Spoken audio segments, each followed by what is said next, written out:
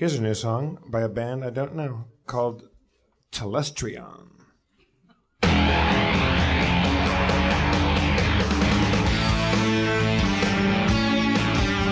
From Hollywood, California, Meltdown Comics in the Meltdown Theater, Harmontown is now in session.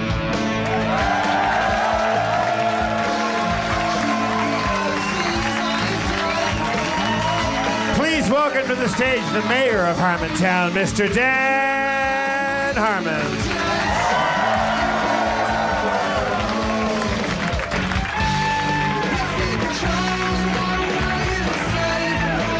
Thank you. Thank you very much.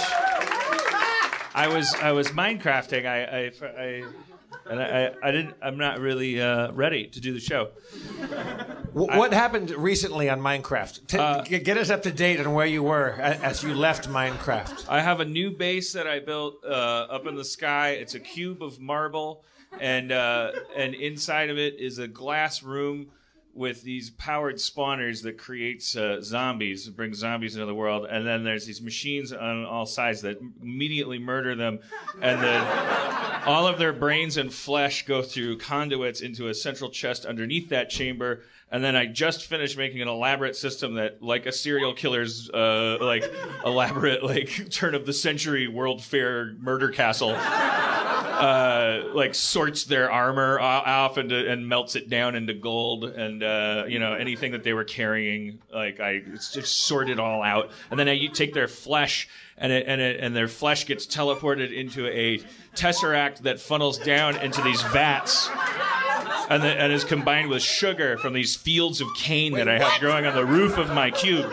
So the cube is a cube of marble with sugar cane growing on the roof, and it's just being constantly harvested, and that gets turned into sugar, and the sugar is combined with the zombie flesh and forms a nutrient juice that powers my whole operation. I have these generators that thank you. You should applaud. Thank you. Welcome to Nuremberg, 1939. Harvesting flesh to power It does make you feel a little. I mean, they're zombies, but they were created by me. I did summon them into the world with my machine, only to harvest their flesh and brains and stuff. Yeah. Is this part of a menu that happens when you first get the game, or is that... No. It's a lot of mod packs. I'm playing. I've told you I'm playing the. I told you, Jeff. I'm playing. Dan, we don't talk as much as we used to. Feed the Beast Infinity mod pack. It's if you're interested in. So you summon zombies only to murder them and harvest their parts to fuel your war engine? Yes. There's zombie generators. They each generate 80 redstone flux points of energy per tick. A tick is a tenth of a second, I think. And then so each zombie generator generates 80, and I have just a wall of them, and they all run on this nutrient distillation, and then they funnel the energy into a big giant capacitor, and then that charges everything, like my jetpack and stuff like that. Your jetpack. Oh yeah, gotta have a jetpack. Wait, so is there a first person or third person element to this where you're flying around? It's a first person experience. So you're on a jetpack flying around through your sky cloud zombie killing. Yep, yeah. Alone. Yeah. Is there any companionship? Is there anybody out there? Or you just you out there just with the zombies? Just the comforting screams of their. I usually put it on mute because it's a little disturbing. I keep my bedroom far away from where you can hear their cries of anguish and confusion. I'm sure they're very confused. They're like, brains. What? My brains. Yeah, it's pretty great what I'm doing. What is? I'm not saying this to be glib or smart-assy. What is the payoff? What's the serotonin? There's none. Oh, you mean well? It's never going to end. If that's what I thought you were asking that. My wife is always asking. It's never going to end. She's like, did you win yet? No, I did not win yet. No, I mean, what's the visceral experience of that? Just getting fatter and It's a world where every decision you make can result, if you choose it to in perfect order. It's perfect organization. It's like listen to that. I took zombies and I turned them into electricity, and their pants get turned into gold. Like I just everything is, there's a place for everything, and you just sort things and build them, and you can create anything. It's like, it's like digital Legos, and I need that in my life because nobody has that in real life. That's because the rest of life is too disordered. It's too chaotic. Yeah, and there's no result. If you could go out in the street and the lady could go, help, my wallet, and like there's a guy like stealing her wallet, and you're like, hey, he's kind of smaller than me. I think I'm gonna do the right thing here, and then you go up and go, hey, get your damn hands off her, and the guy just stabs you, and the woman's like, ha, we tricked you. We're like a pair of people that do this, and take his blood, so let's get out of here. And you turn his pants into gold. That's in real life you could be the zombie that's generated by auto spawner. Our friend Annie from South by Southwest is here tonight. You think she you think in her Minecraft game she would say, "Give me spinal stenosis"? Like are you here, Annie? Yeah. Okay, there you are. Yeah. Hello, Annie. People didn't like my offhanded, glib use of you as an analogy.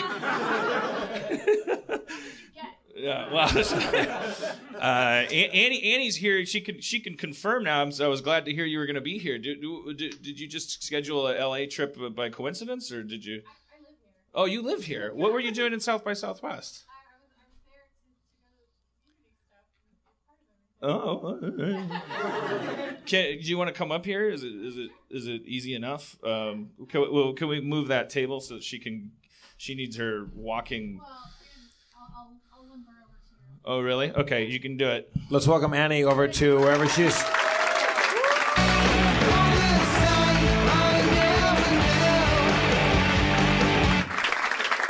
Hello, Annie.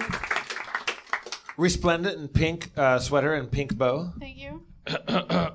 Okay, so we met you at South by Southwest, which was very loud, and I didn't listen to the broadcast. I don't know if it was like It was super loud. too loud for the listeners or anything. Oh man. I couldn't tell because last time we were there, it was the same thing. But then I listened to it, and I was like, "Well, it's not so bad. Good thing we didn't spend the whole podcast like going, hey, what's with these people talking?"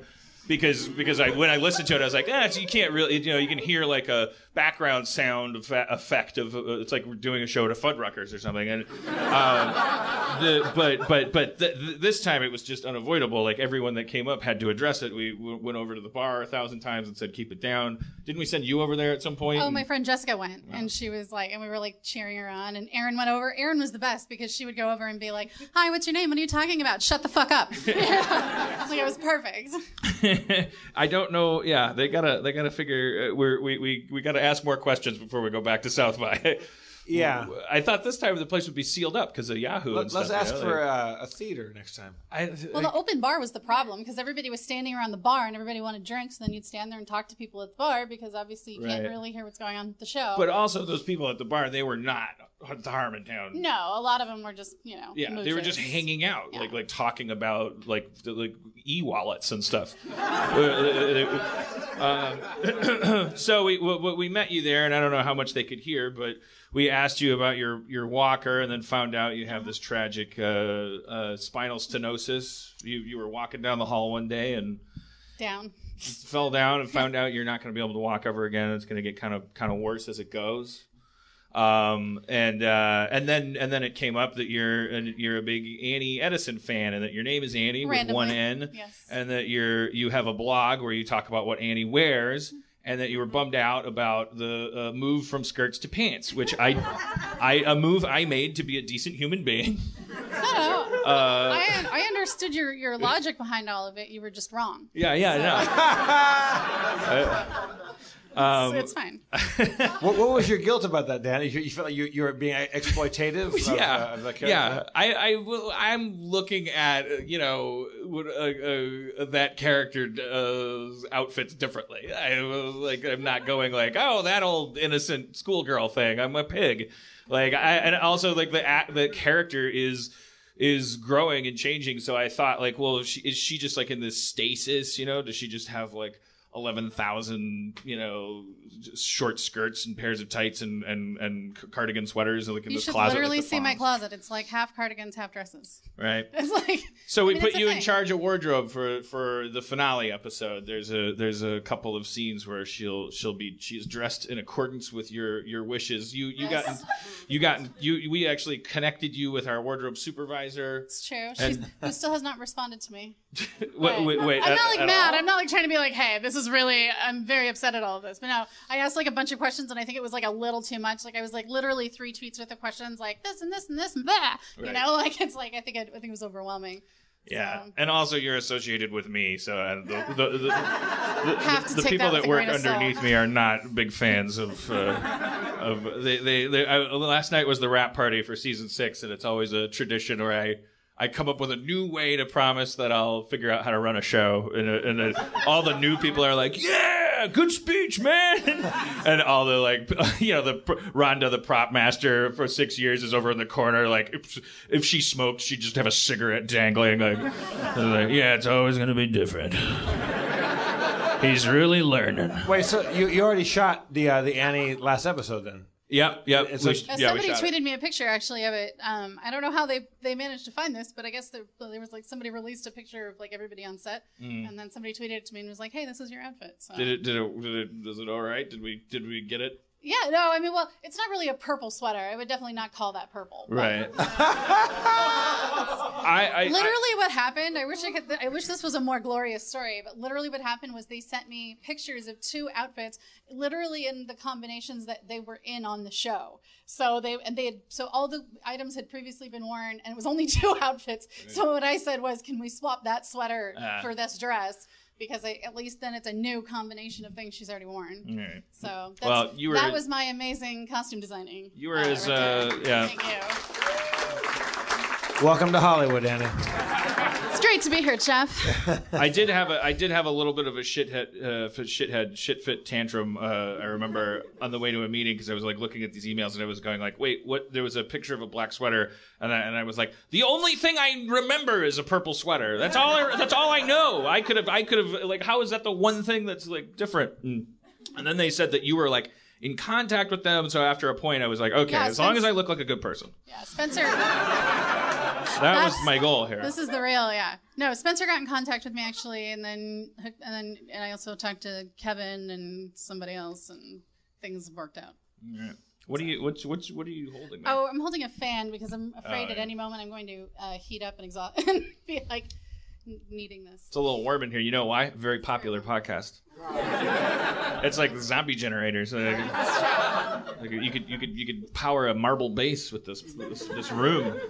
All these brains and flesh. What does a marble base afford you? Like what I don't know. It just looks pretty. It's white. Okay. Everything down on the earth. What is your home? What is your home base? Are you building like a villa, like a home, like Fortress of Solitude? What do you have there? It's good. It's like a big computer kind of. It takes in ore. Takes in everything, Like is there an architectural aesthetic to it, or is it like what's a white cube with like multiple? So it's not about aesthetics. It's about function. It's about the aesthetic of function. It's like when you look at it, you're like, this guy's functioning, and he doesn't give a shit about anything except power. But like ancient Rome functioned, but they still had like they would. I may chisel a couple columns when I'm finished with everything being working. Yeah, I could take a chisel and I can make some things. You can? Yeah. Can you make it look artistic? Can you? Yeah. You can? Yeah, you like it now. I have no idea what we're talking about. But I do like the idea that one day you would graduate from function, like when you got everything you wanted, when you achieved the heights of whatever you wanted, that you would like start becoming like an artistic. Yeah. I would save that for last. Yeah. I would be like, okay, now I care if there's a pot in the corner with a plant in it. But up until the moment when you're a god, I'm talking about like if I were a third-person Minecrafter walking up, like I ran afoul of your kingdom, and I saw out in the distance a giant building, right, which is where you dwell, right. I would just see a big cube.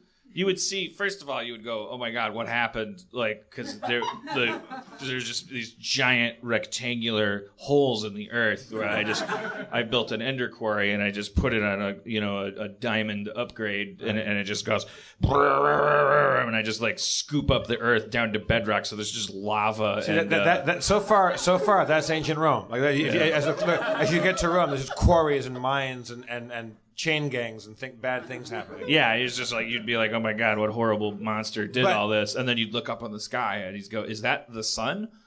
No, it's my home. Oh, you live in the sky? Yes, I live in the sky. You live in a marble cube in the sky? Yes, I do. Okay, I like that. That's good. Do you play Minecraft, Annie? No, I do not. You play video games? I do play video games. I do. I'm actually really addicted. I don't know if anybody knows this really old game that was on Linux called Chips Challenge.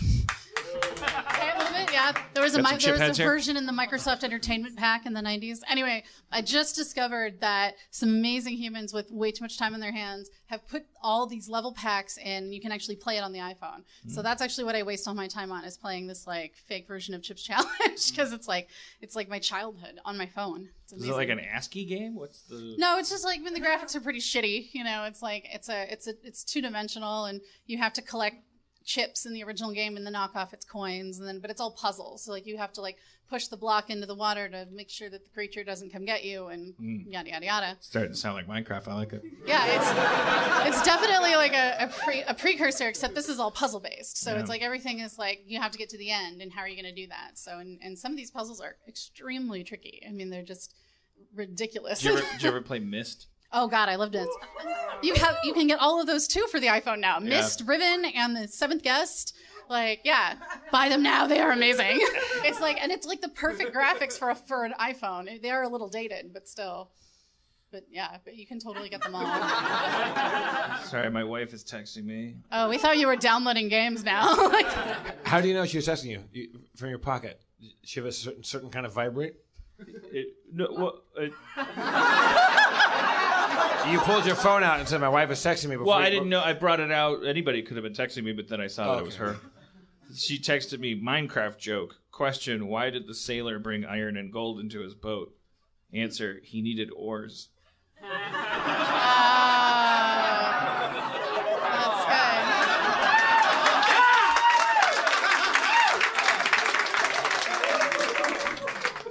I don't like the direction the show has taken. So, like, it really has become our generation's Prairie Home Companion, including the boredom. It's just me just talking. And then Sarah got her brand new hat and a blueberry pie and went to church. And you just kind of like, if you're wandering through, you just be, why would anyone watch this? Which is what Dino asked. But right now, Dan, like as of 2 days ago, Community's done. Yeah. I've wrapped on Community. I'm done. I'm just editing now. I was there yesterday at the at CBS Radford, and the where you shoot Whose Line Is It Anyway? It's literally the soundstage directly above where they shoot Community. So in the hallway where our dressing rooms are, it goes Ryan Stiles, Jeff Winger. It's not the actors' names; it's the character names. And is a character named Ryan Stiles coming up? Pardon? Is there a character named Ryan Stiles coming up? Well, no, he's a real person. Well, I knew that. Yeah. But that's why I was thinking that'd be a really interesting reference to make. You know, like I have a character named Ryan Stiles. But sadly, on all the doors for all the Community characters, it said vacant, clean room. Aww. And I've been there like several weeks when it said like occupied, like don't come in here. This is Annie's room. This is Jeff's room. This is Abed's room. And now, fucking do as you like. Yeah. And all now of Danny Pootie's like, okay, you can come in and clean it up, and there's just like blood everywhere. 6 dead hitchhikers. Yes. Tons of weird tic-tac-toe games played in his own poop. Yeah. The Harvey Keitel character that works at Yahoo comes in and looks it over, and they nods to the cleaning crew, cover it up. Make it disappear. What were the numbers last night? $15 million, sir. Make it so it didn't happen.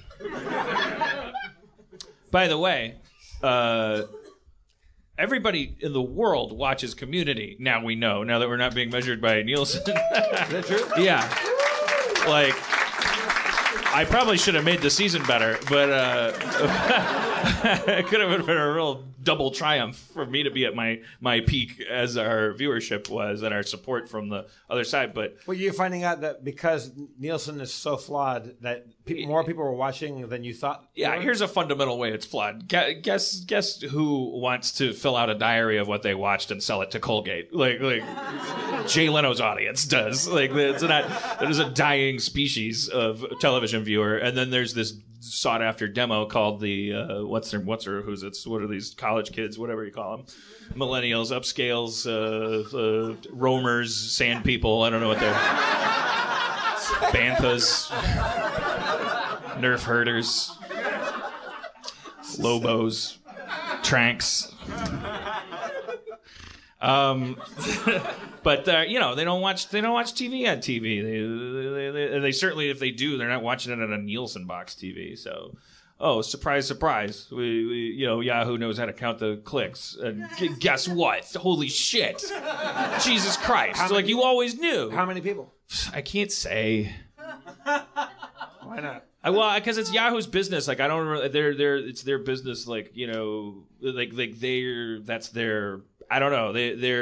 They're not necessarily going to like publish. Okay. That was Nielsen's like business was. We're this contractor and everyone give us money and then we'll announce your ratings and we'll be like this referee. That was their business. Netflix is not doing that. They're a private, thing, and they go, "How many people are watching House of Cards? Fuck you." Do you think House of Cards is a good show? Do you feel like everyone's watching it? Yes or no? Like stick it. There's no commercials. So with Yahoo though, they have to tell advertisers, obviously. So they have data. And they're just, I'm not really asking and they're not telling, but they're lips were loose at the drunken rap party. Enough for me to go, holy shit, that's what I always would have guessed. Times 2 or 3. I always knew there was like way more people watching this shit than whatever that 0.9 represented. Are you saying that NBC and Sony didn't know that or didn't care? I think that the last 10 years it's been a dirty little secret that the Nielsen's is not a totally effective tabulation of viewership. Over time, we've gotten caught in this cycle where like the whole point of the Nielsen system is advertising. So if they're not watching commercials, who cares if they're watching? But all the creatives want is for numbers of people to watch their show. That's how you measure their success. And so now we're in this weird, flux period where it's like, okay, live plus 7 day, live plus 30 day. Yahoo doesn't even fucking like they're like live plus 30 day. Who gives a shit? Like Yahoo knows more information than the CIA about like viewership. They're on the internet. They know. They just have like clouds and bell curves and things. Like they're like here's the amount of people that are emotionally moved to purchase things by looking at one of Alison Brie's feet. Like they don't like they're not worried about views and like the week of and the night of and the month of. What do you think people purchase when they look at one of her feet? It's probably like a boot or something. I don't know. Look at that foot. I need a boot.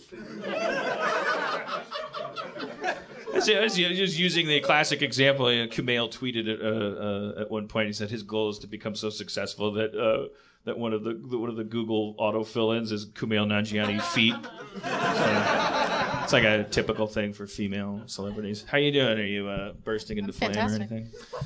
All right, we got some things to talk about. So yeah, I'm successful. So. Will there be a season 7, or is that it? Is Community done? I don't know, man. What do you want? Or are you allowed to say? I got to talk to my therapist about this. I really don't know. Dan, pretend I'm your therapist right now. Pretend no one's listening.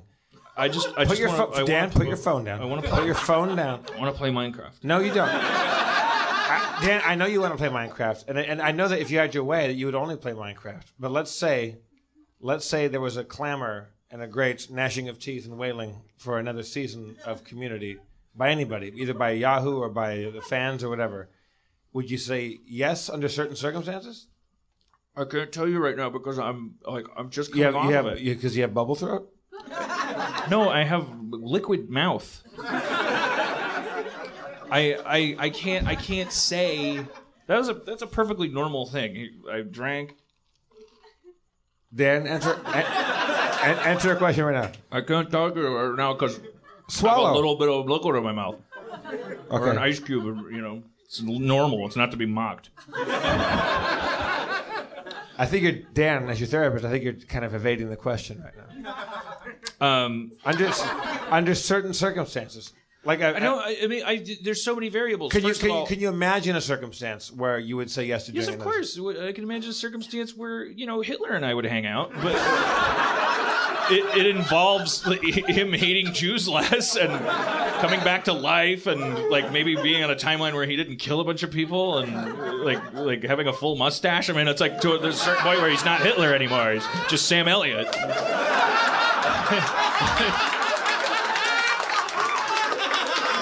And Jeff, how would it go if Sam Elliot was in charge of the Third Reich?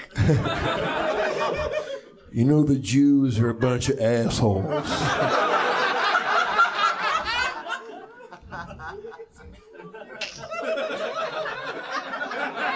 The Jews abide. The Jews abide. Oh boy. Yeah, so very popular television show.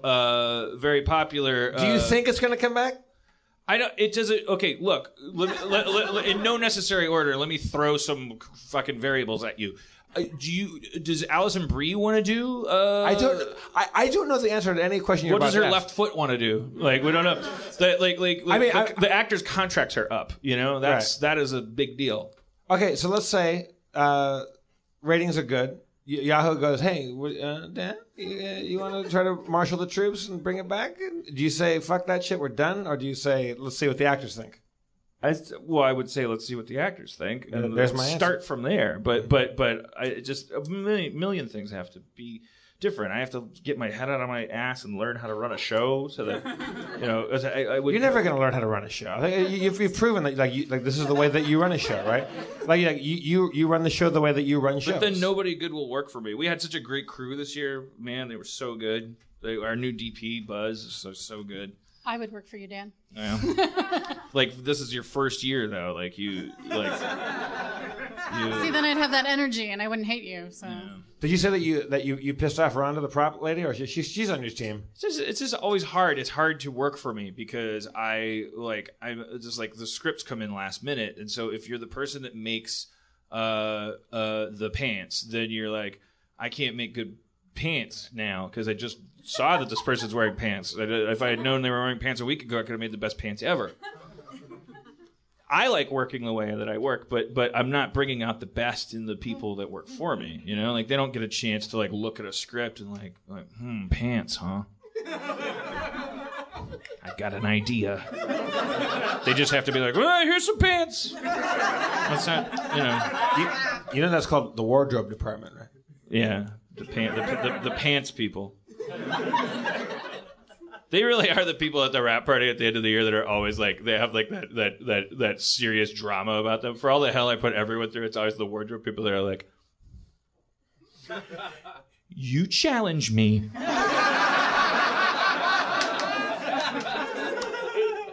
And I like the results. And I just want to go, come on, you make pants. Take it easy. It's just pants. Like, worst case scenario is a bunch of naked, beautiful people on TV.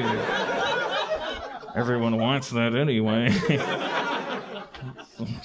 And they also come with their own clothes. But they couldn't pull off a purple fucking cardigan? Let's not rag on them too much. There's only so many wardrobe people in the city,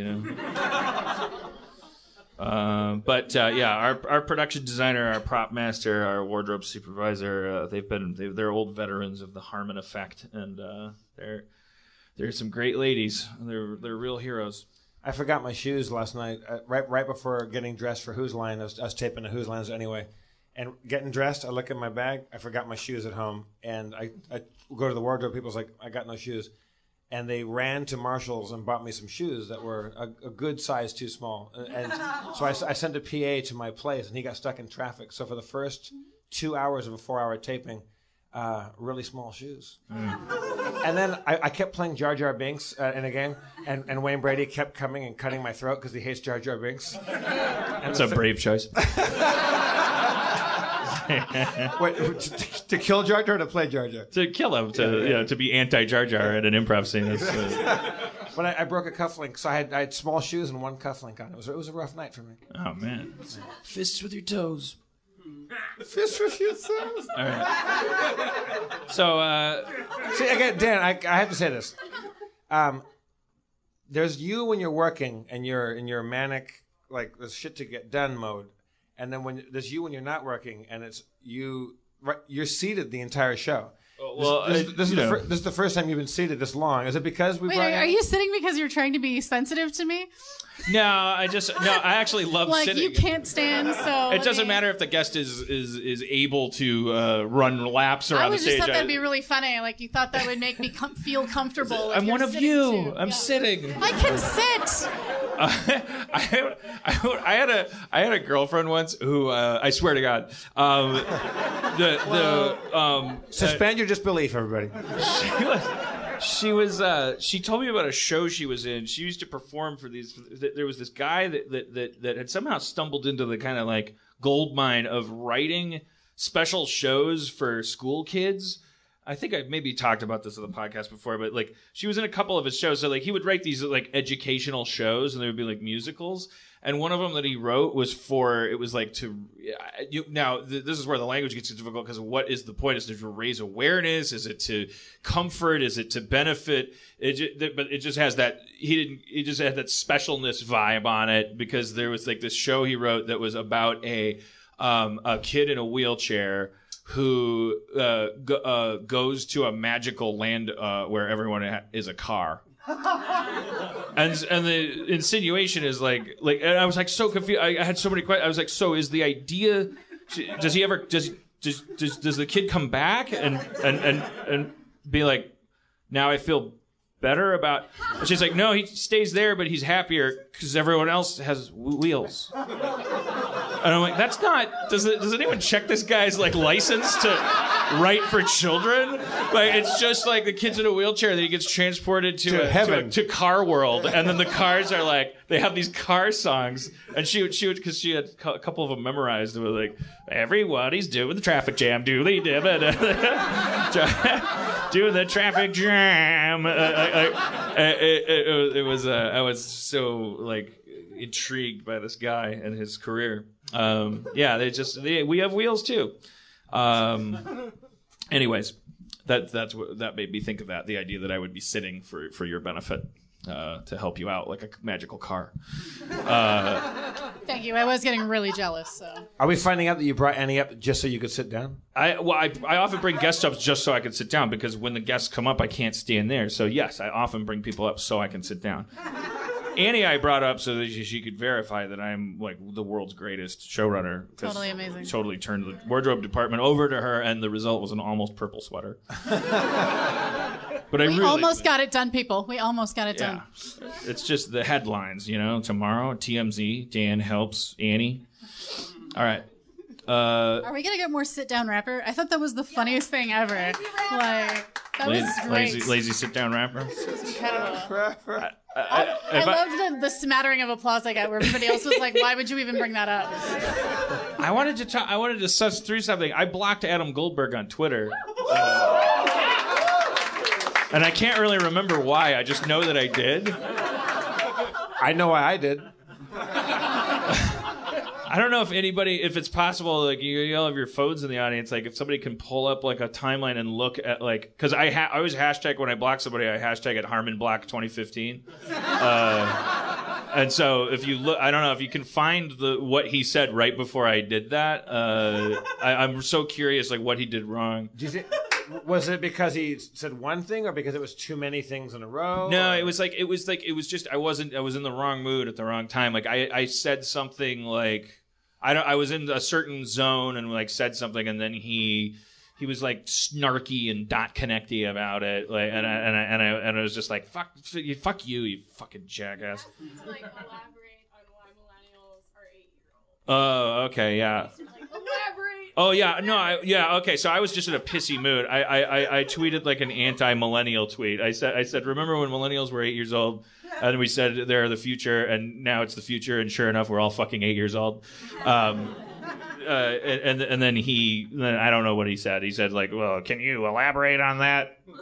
And I said, fuck you. And I said, can you live without a source of something to react to? Fuck you, HarmonBlock. Wait, you have a hashtag for blocking people? Sorry, what? Feel free to exist as a collection of reactions. Oh, that's what I said to him. Feel free to exist as a collection of reactions. Wow. Did you look that up right now, or do you know that from memory? Oh, she looked it up. That's better.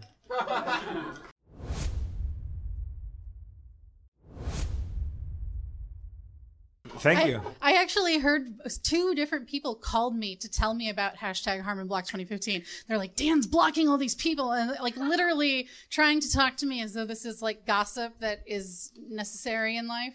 Like, what are you taking right now, Dan? What is this? I got the ADD real bad.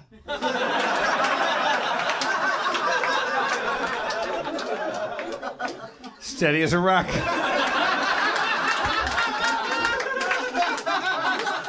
But he shoots with this hand. Totally legal. Got a prescription.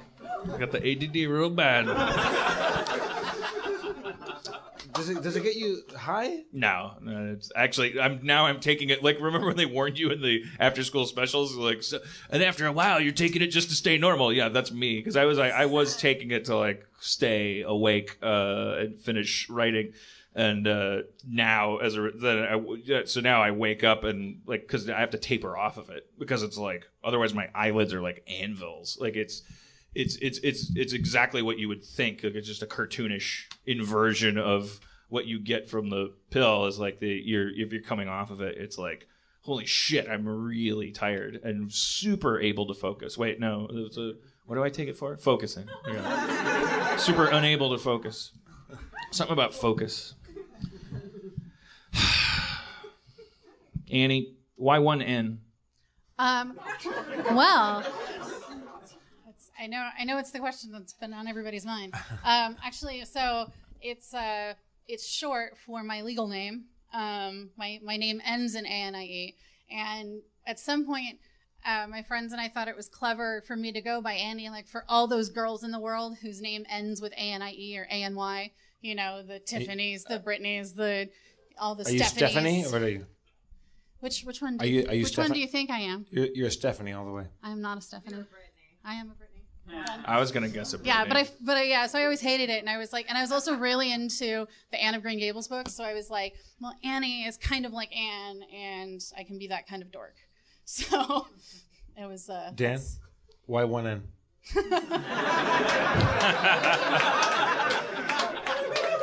Just seemed like a good place to stop, bro. Yeah.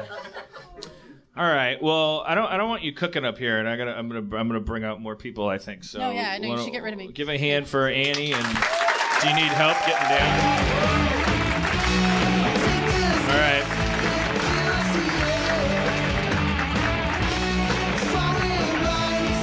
Well, now that she's gone, I can stand up. I got.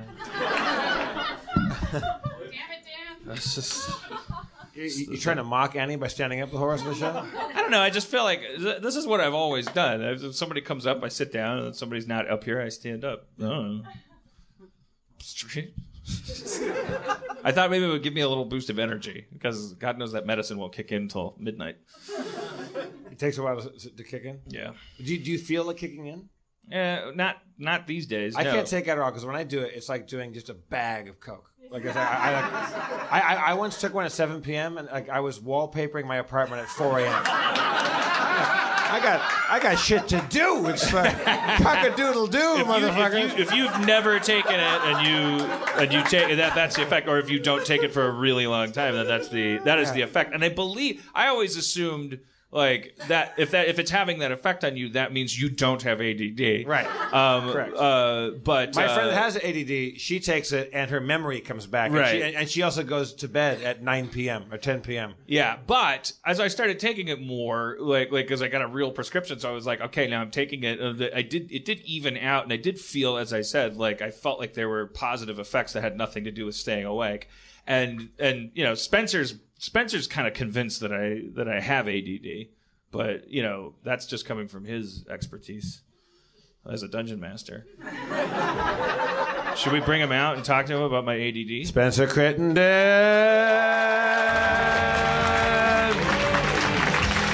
PhD.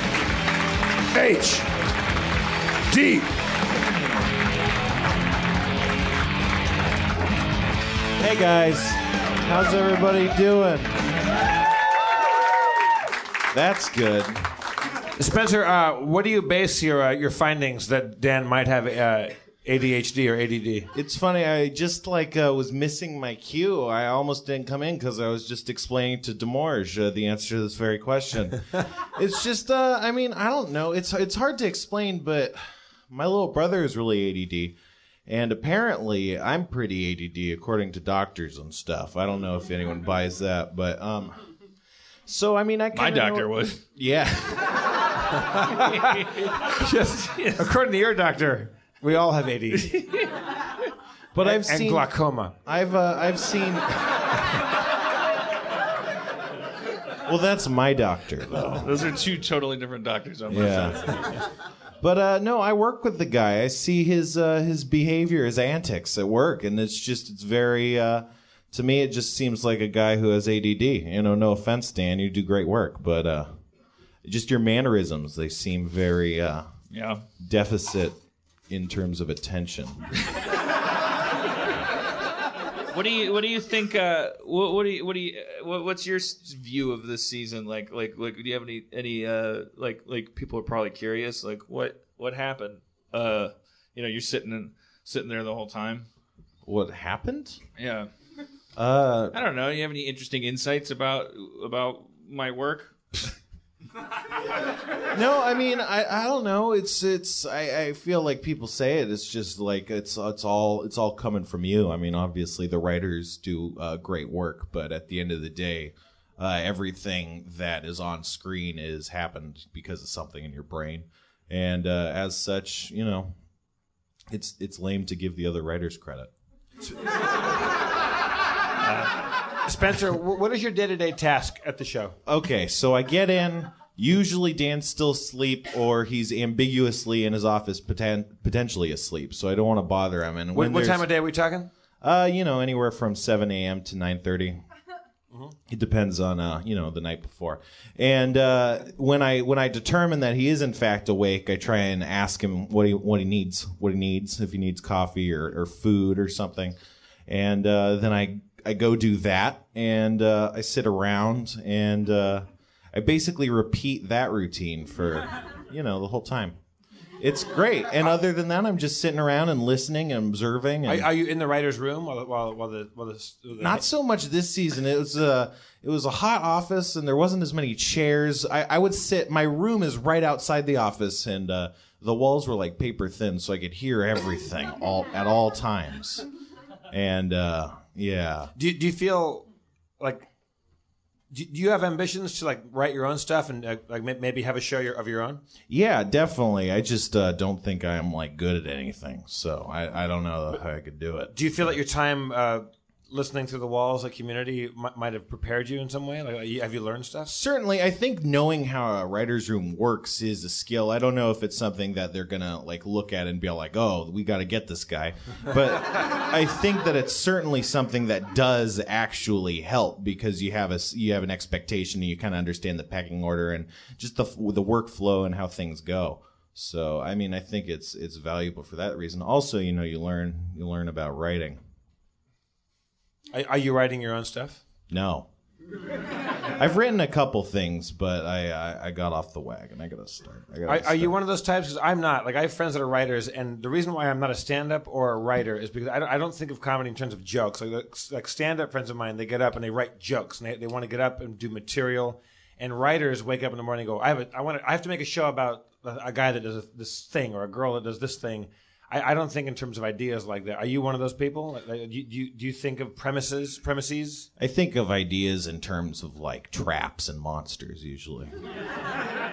So it's kind of, it takes some creative work to turn that into like a script or a joke. Are you a story kind of guy? Like, I mean, obviously we know that you're good at like character and character development and creation, and certainly trap development. I guess you'd say. I guess you'd say I'm more of a world builder, in all honesty. Like, I'll think about things, and then it's like, oh, yeah, and the pizza store he goes at, it has this guy, and he, has a mom that he's paying for cancer or something. Why does he pay for cancer? Other people get it for free. But, no, but so, just, world building. It's really throwing your money away. Paying for cancer. But so that's usually how my mind goes. I could see you like writing a show because you're very gifted, but I could also see you having like, there's these MythBuster guys. I like that show. I watch MythBusters, but I would watch a show where Spencer like is busting traps, or I don't know, like Busting traps, trap busters. Just trying to thwart adventurers. Trap sensors. Oh, it would be interesting to have a show just like kind of a, I don't know how you do it without hurting people, but like the idea of like just traps, like people traps, like I don't know, just doing weird shit to people. Well, it's the new challenge rooms. I would say this, Dan. If you were going to make that show, if you were the head of a network and you came to me, the junior head of the network, and said, "Is there a way to do a show without hurting people, where there's traps and people are trying to evade traps, and maybe some people get caught in traps?" I would say, "Well, the first thing I know is we got to get Spencer Crittenden on this thing." Yeah. They have these like things that you can go to. Like those games we were talking about, Myst. And they have those games on the iPad, like Escape the Room. I think the Room, yeah, like Escape the Room is the name of the genre. Is that like, something like that? Like they have live action Escape the Room events that you can buy a ticket to and go to, and you're like in a room, and there's like a guy chained up like a zombie. And the chain is getting gradually longer, I guess. Yeah. But and then you have to like figure out like these kind of like esoteric puzzles and things. I don't think I would enjoy that. It's fun. Well, it's not. It's not fun. It's horrible. Yeah. Did you went and did one? Yeah. Can you come and talk to us about it? Wait, are you willing to come up here? You don't have to. No, I can. Okay, come on up. I just want to hear.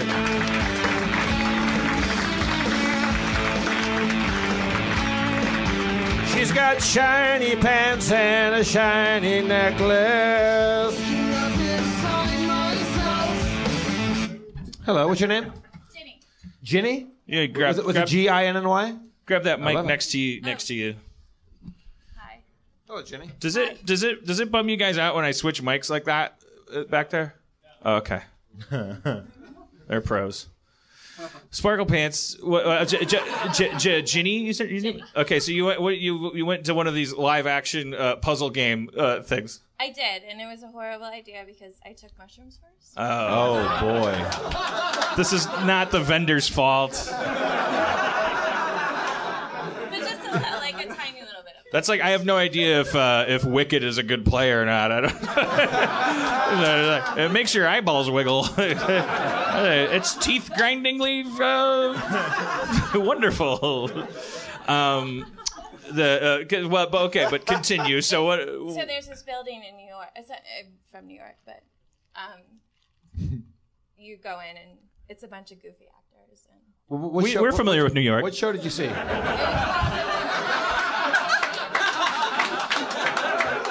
Nice, Dan. Dan's doing the world's longest, least merited camera take.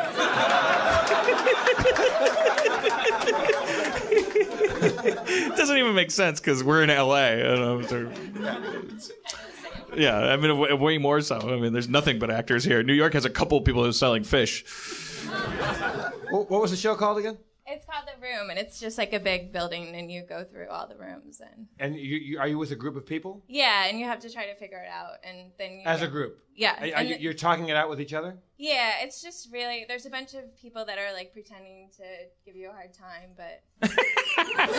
Like they're paid performers that are like, look, it's not even my idea to be here. Yeah.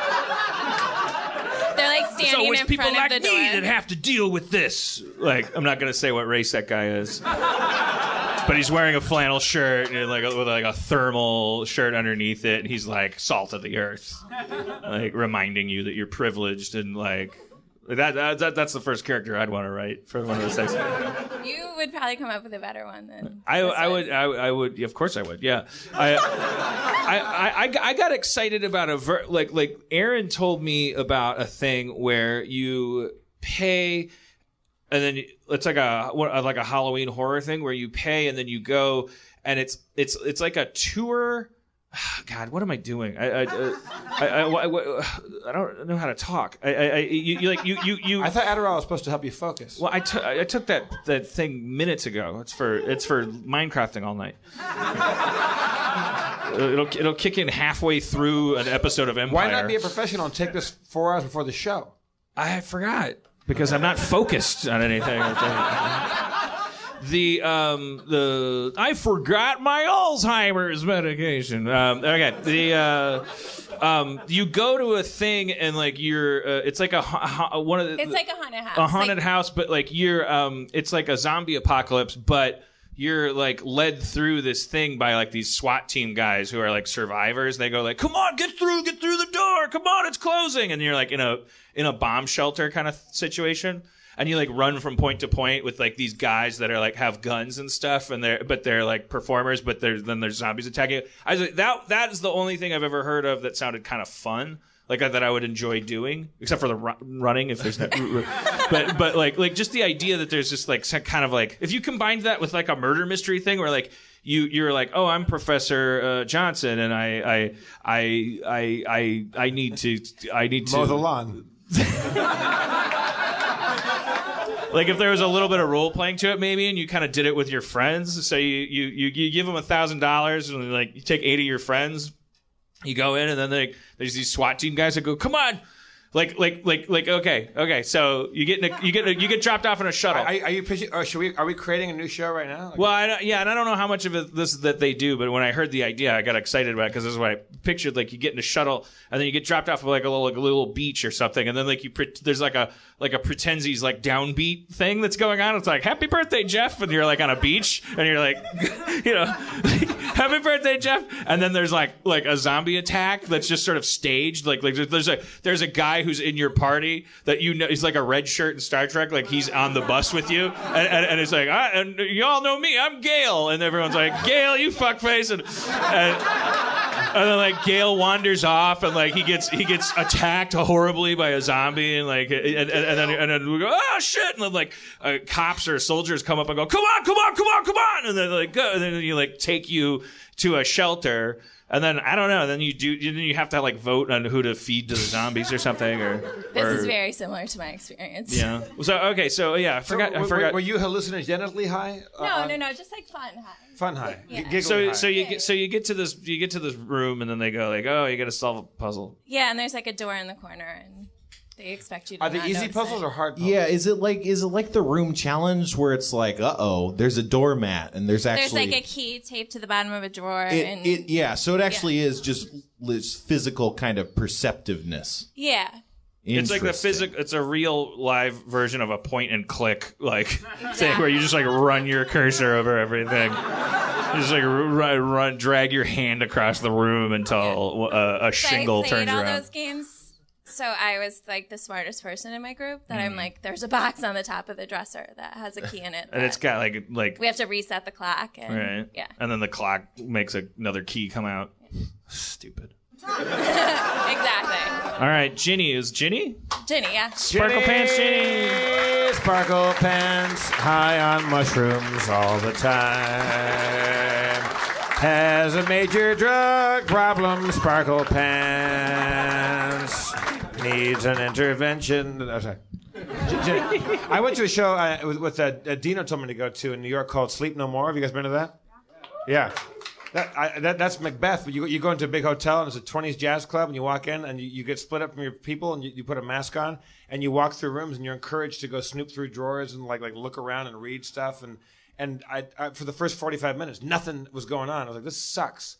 And then you would hear some commotion and you start like snooping around and following stuff and then you start watching Hamlet be played out. But also it's just like you're just in rooms and you watch a murder. Then everyone gets naked and they're just dancing around. It's great. Yeah. Everywhere you go, that happens. It's like a McDonald's. That's not going to happen to any of us. Well, not with that attitude. So Aaron is at home right now because Nigel, the grief dog, the new dog, he ate a pile of Harvey's hair. And so all his... First, pause. Why is there a pile of Harvey's hair? Because it's summertime. We're starting to give him little haircuts. So Aaron gave him a little haircut. So there's a pile of shaved hair from Harvey. Dogs eat hair? Oh, grief dogs do. Grief dogs. So Nigel ate Harvey's hair, and then his poops have like ropes coming out of him, and Aaron has to pull them. Like he's a British Christmas popper. But you don't get a whistle, you don't get anything. I had a dog one time that ate an insole of a shoe, like a foam shoe liner insole, and it came out like a perfectly spiraled poop-shaped. It just went straight through this dog's body and came out as a shoe liner. It was amazing. I'm wearing it right now. You gotta figure that dogs that are among us, like they're the descendants of the dogs that mutated the ability to just eat anything and not die, almost.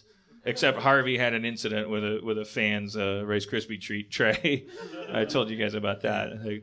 But yeah, so they can. So Nigel the grief dog is pooping hair ropes right now. Yeah, and Aaron has to physically pull them out of his butt because it hurts his little tuchus to.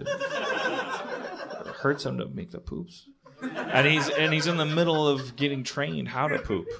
So he's like, this is what I'm supposed to do? You care where I do this? It hurts. And we're like, yeah, don't do that in the wrong place. And he's like, it hurts. It's all the wrong place. I've never heard of a dog eating hair. That's a hungry dog. Well, you're not supposed to feed him for the first 7 months. Oh. Okay, now there's your problem. There's your problem. Although I did get my dog training book on eBay, and there's a page missing. Called Don't. By the way, you're supposed to feed them. Feed your dog. Yeah, it's like the way the words break down. It's like it was the equivalent of the 6 that turns into a 9. I haven't fed my dog in 7 months.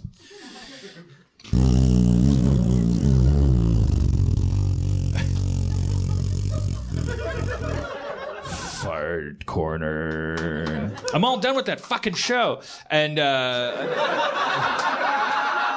you happy? I don't even know. Is it a weight off your shoulders? Of course it's a weight. It's like the understatement of the year. You seem like you're just kind of neutrally buoyant. I have no idea who I am, what I'm doing. I have no idea what I like. I don't know who likes me. I don't know if Chris McKenna hates me or if he loves me. I have no idea. I'm not joking. I sense that because, and I'm not saying this to be like corny, but like I feel like your identity is often what you're working on, and that goes for lots of us, everybody. Like when you're working on something, that is a huge part of who you are. Yeah. And now that show is over, do you feel like there's a suspension of like identity? Yes. It's called workaholism, which it sounds productive, but like it can also just be this, just like a slob who like only knows who he is, by what he does. Does that make you want to throw yourself into Rick and Morty or whatever's next, or does it make you want to just play Minecraft? Or I'd like to play Minecraft for a little while, and which is me working digitally, so I know who I am by my marble cube. But you don't ever picture yourself like fuck it, I'm gonna go to Saint-Tropez and sit on a beach and just chill and have a nice... I'm going to go to Barcelona with Aaron. They invited us out for a film festival, television festival kind of thing. That's nice. They're going to treat us real nice. That's great. It's kind of a working vacation because I'll do a lot of press in Spanish. I don't speak Spanish. Catalan. Catalan. Okay, I'll just say that. Yeah.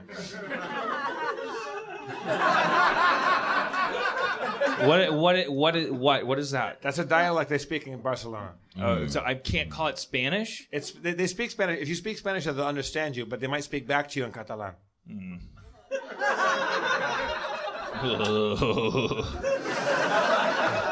Dan, here's all you need to know about Barcelona. Do you like ham? Yes. You're good to go. You cannot be a fucking vegetarian in Barcelona because it's simply ham. They'll put a bit of ham on everything you get.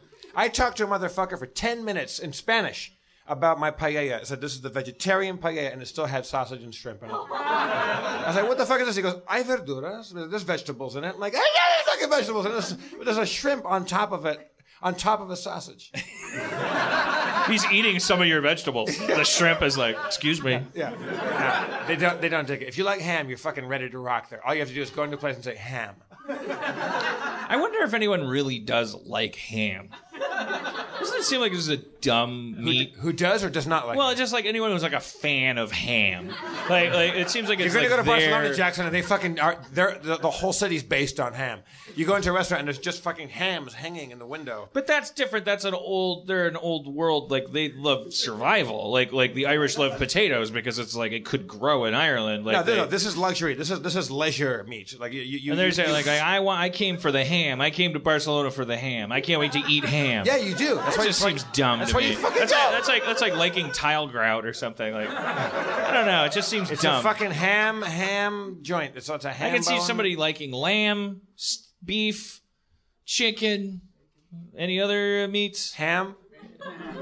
Well, there's ham's the fourth one, and I just think it's like the early '90s Fox network of meats. It's just not a contender. They haven't gotten their Simpsons yet. Like it's just garbage. You know, ham just seems like a dumb meat. Salami, but what is salami? It's a sausage. It's a spicy. I don't know anything about meat. I'm angry about it. I don't understand what the hell any of this shit is. You know, all these animals are dying. Look at me. I look like a pig. I look every day. I was like, Spencer, go get me a fucking burger. And it's like, somewhere there's this assembly line of these sad animals that have like IQs higher than some of the people I work with. California's out of water. We're out of fucking water here in California. If you fly in on a plane in the daytime, you land in California, look out the window and look at all the reservoirs empty. There's no fucking water here. And yet we have tons of water to grow alfalfa, which is what we feed cows. And it takes like a fucking ton of acres of alfalfa to make a couple pounds of meat. It's ridiculous. Like, it's completely insane. And then they fart, and the cows fart, and that's an environmental thing. The cow farts. Did you know that? That's just a fucking bugbear, man. It's like it's a bogey. What? It's a muck-a-muck. It's a muffle mash. There, you've been muffle mashed, man. But I hear tell that the beef is like a big deforestation. It's 9/11. Nice. It's 9/11. It's 9/11. Make a wish. Or what do we do now? Our new tradition is every week you forget. Like, but we never really have we settled on one. Well, it's like, I think for this week we make a one-act play about 9/11.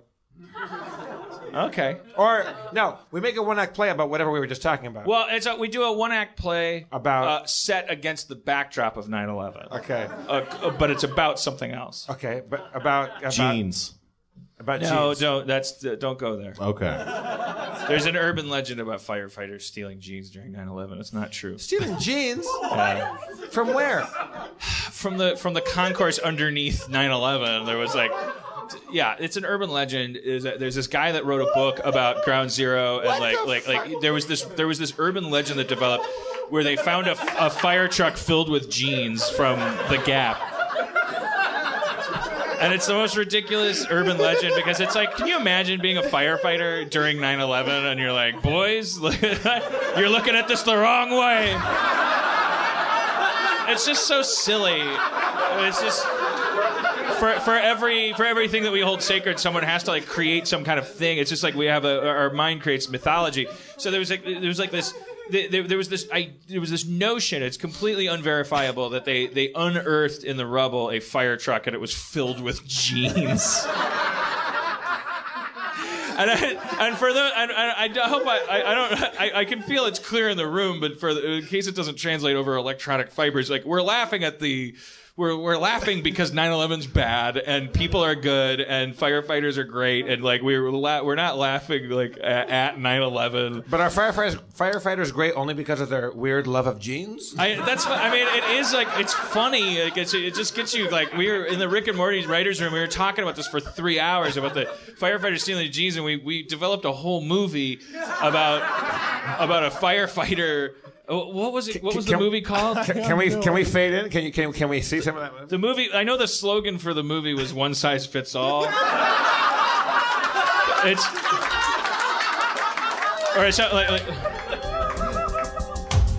but well, no. I want to talk about it logistically. Because the poster. I also remember the poster I drew was the New York skyline with two. Legs of jeans that became. And the title. I remember the title. Became what? Became what? I don't know what you're talking about. The story is about a firefighter who survives 9/11 with a bunch of jeans. And he now goes around the country and he gives a pair of pants to each family of a victim of 9/11, and they magically all fit. Like there's like a traveling pants like thing in there. And the title of the movie was I got to get this right. So Redemption. We developed the whole movie. We did not work on Rick and Morty for half a day, and we were just crying, laughing. Of course, we're crying, laughing because it's that's why these. How things did the happen. firefighter acquire all of these jeans? Like, how did he come across them? The idea is that there's a concourse underneath the World Trade Center that has all these stores and stuff, and there was like they were looting before they really realized the gravity. It's not true. It's not a real story. It was printed in a book by a guy who did not verify the story. He just kept hearing it, but every person he heard it from was not a verifiable. It was just urban legend. So he printed an urban legend, so it became like a real urban legend. So like you Google like or Yahoo firefighter pants 9/11. Nice catch. Nice catch. It really is a good search engine. It's much more than a search. It's so much more than searching. You could, without even looking for it, you could find your horoscope.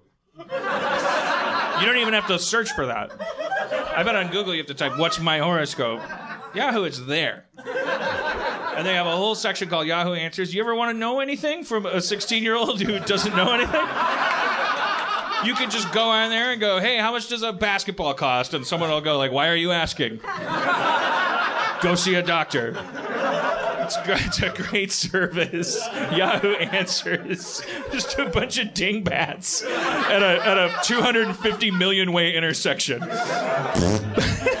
Yahoo Answers. Because some answers are bad, is their slogan. Redemption. So when the people get the pants and they magically fit, then they're like, "Okay, thank you, but fucked up what you did." And he's like, "I couldn't have," and they're like, "We know." Like, but then you should have tried. And he's like, "Okay." Shouldn't that guy go, I gave away all the pants. I did what I could. Everyone got pants that was affected by this. They all fit. And he goes back home to Long Island, to his family, or Staten Island, let's say. And he goes back home with his wife and kids, and he sits there and a knock on the door, and there's an old... Oh, shit. That was by accident. Or was it? There's a knock on the door, and there's an old... I'm picturing the Asian guy from Gremlins, the guy that gives him the mogwai.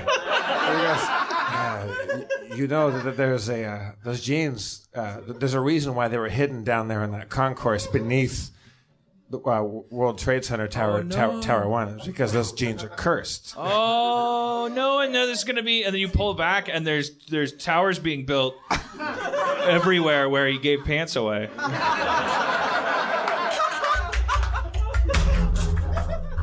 Yeah, and then that music plays. What are you shaking your head for? What did you expect? I wanted you to launch into one of your famous fade-ins on a fucking, like that's the end of the movie. It's the beginning of the second act. What? It's the beginning. The first act is 9/11 happens, Yes. and a firefighter gives away all of the pants. Yes. And at the end of the first act, a Chinese guy says those pants caused 9/11. No, that's the crossing of the first threshold. Are you Christopher Nolan? Yes. The first threshold. It's like, seems like a good movie. That seems like that was enough. However, no, you got yourself into a world of fucking. This is way bigger than jeans. It's way bigger than 9/11. 3 hours of McConaughey in a bookshelf to come. No, you gave everybody cursed pants. All right, These are cursed pants. I've not seen the movie you're talking about. You gotta see this movie. Oh, behind the bookcase. Oh, there's me. That's when I did that. Oh, I'm a little bolder now because since I aired that my grievances about Interstellar, a lot of people have come forward and thanked me for my bravery and said thank you. I can't say it. I'm a PA or a stunt coordinator. Someone has to fall off that bookcase. Like, Nolan runs this town. Thank you for saying that movie's a little silly. Anyways, your movie. My movie is that the movie starts when the guy finds out that the pants he gave away, he thought he was doing a good deed. So at what point in your pants. movie is the guy going from town to town giving pants and having these emotional conversations? Like, I would call that a road of trials. Right. Okay. But for you, it's just like the ordinary world. Let's make it The meeting with the goddess. The meeting with the goddess is the Chinese guy saying. Finding the pants is the top of the circle. The bottom of the circle is like finding out what the pants are actually. When you about. say finding the pants, you mean looting them from 9/11. Right. So it fades in on 9/11. Yeah. A guy says, "Oh shit, free pants, 9/11, fucking great." Then his wife goes, "Honey, that's fucking you profited. We have a fire truck full of jeans outside." Are we identifying with this character? So like it fades in and 9/11's happening. Yes. And then it cuts to like a certain battalion, and the guy goes like, "Go, go, go, go! Up to floor 19, up to floor 19." And the guy's like, "This is just a fire. It's gonna be." Or fine. there's an accident, like the sign. Like you got, if you really want to identify with the guy, like the sign has to turn upside down, so he goes to the wrong floor. Sure. So then he's just surrounded with and pants. There's jeans, and maybe someone else says, "Hey, everybody clear out the building. It's like it's just a fire. Let's get everybody out of here." And he goes like, "Oh, these fucking jeans in there. Right. Take these jeans." And then so he goes home. And he's got a bunch of jeans, but he gets home and he goes, "I got to get these jeans out of here." And then he realizes all of his friends are dead. And he feels guilty about it, so he goes and gives all the jeans away. He's like, "I'm gonna make my mission to travel the Earth." So it's like a cold. 9/11's the cold open, right? And it ends. It's like yeah. He runs into and he's like.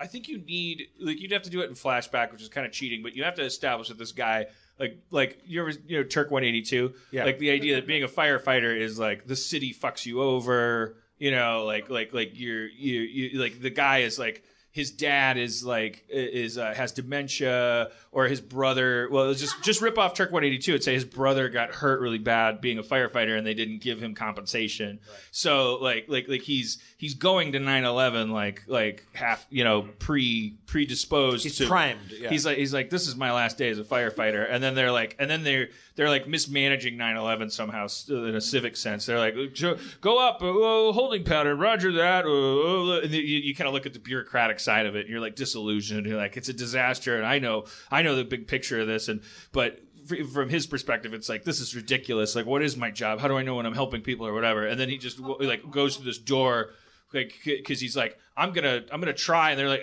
he gets yelled at. He's like his boss goes like, "Henderson, what are you doing?" He's like, "I'm trying to save people, sir." He's like, "I don't pay you to save people. Go in that room and cool off. Go in that room until you know what's important."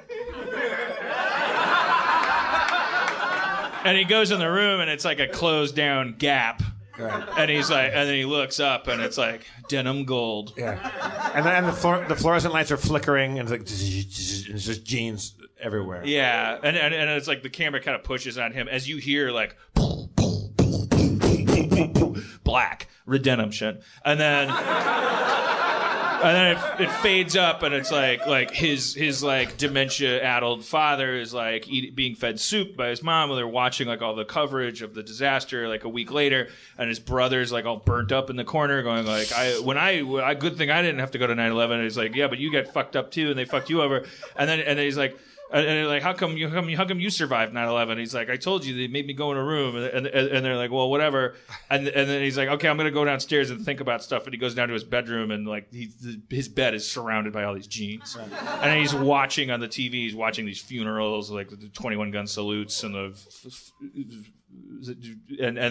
he's like, he's just laying in his bed. He's like, fuck, the fuck have I done? I'm a ghoul. I'm a horrible ghoul. And so then, like, okay, so this is like 7 minutes into the movie. The credits are still going underneath as he like drives, and then it's like cuts to Montana. Director of photography. And he goes like, "I'm so sorry, ma'am. Here's your pants. Like, I fucked up. I was there. I couldn't have done anything, but I did steal these pants, and it's fucked up. It doesn't make any sense. It's like that's why karmically why this shit happens to us as a country is because of greed. So here's these pants back, and I hope they fit you. And she's like, I'll be right back. I don't know if they will, but I'm like they better obviously. And then she actually they should look like they really won't. They should look way too small for her. It's like, well, right. Thank you. Like I'm just like, great. Yeah. You know what? I'm gonna go try to put these on and come out and bitch you out. Yeah. So she goes in the bedroom, and then it's like there's just a clock ticking. As he looks at the photographs of the dead 9/11 people, and the flag folded up, and there's the dog's like, and then he's like, I'm gonna do it. I'm just gonna maybe you add like a character that's always like, you should kill yourself, like the ghost of his brother who died in 9/11. So that there's always like a voice, his brother saying like, do it, fucking kill yourself, you piece of shit. You should have fucking died. You should be dead. Yeah. And he's like, okay, you want me to do it? You want me to do it? And he takes a corkscrew and he's like, got it under his neck. And then the woman says, yes, I do want you to do it. And he slowly turns, and she's like, I do want you to keep giving out these pants because they fit great. I was about to ask you, do I look fat in these jeans? But I know what the answer is. The answer is no. Right. I look fantastic in and these he's jeans. like, oh, and she's like, you're doing a good thing here. I suggest keep doing it. And then he goes, take me home, country road. And there's a line going around the country, and there's just pants, like, it's you got to speed this up at a certain point. There's just like stacks of pants going down, and like people accepting them, talking to him, like cowboys in a pasture of cows, and they take the pants. There's a seesaw, and one kid has neither kid has jeans on, and they cuss to one kid, and all of a sudden that kid has jeans on, and the kid has, and that kid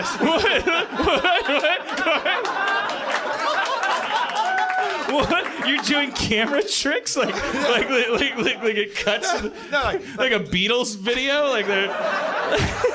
I'm trying to make this fun. It's tasteless. It's terrible. What do you mean? Well, it's just like it's not it's supposed to. You're making it seem like campy and like fun. Like. Okay, I'll take it more seriously then. I'm sorry. Keeps giving pets. So I'm trying to write your movie, like because it's page 13. So then the truck. You look at the truck, and there's like you see the stack of jeans getting slowly smaller. The last pair of jeans, and you give it to somebody, and that last person should be somebody who, like somebody. It's the 14-year-old black kid that becomes like his sidekick because the pants don't fit for some reason.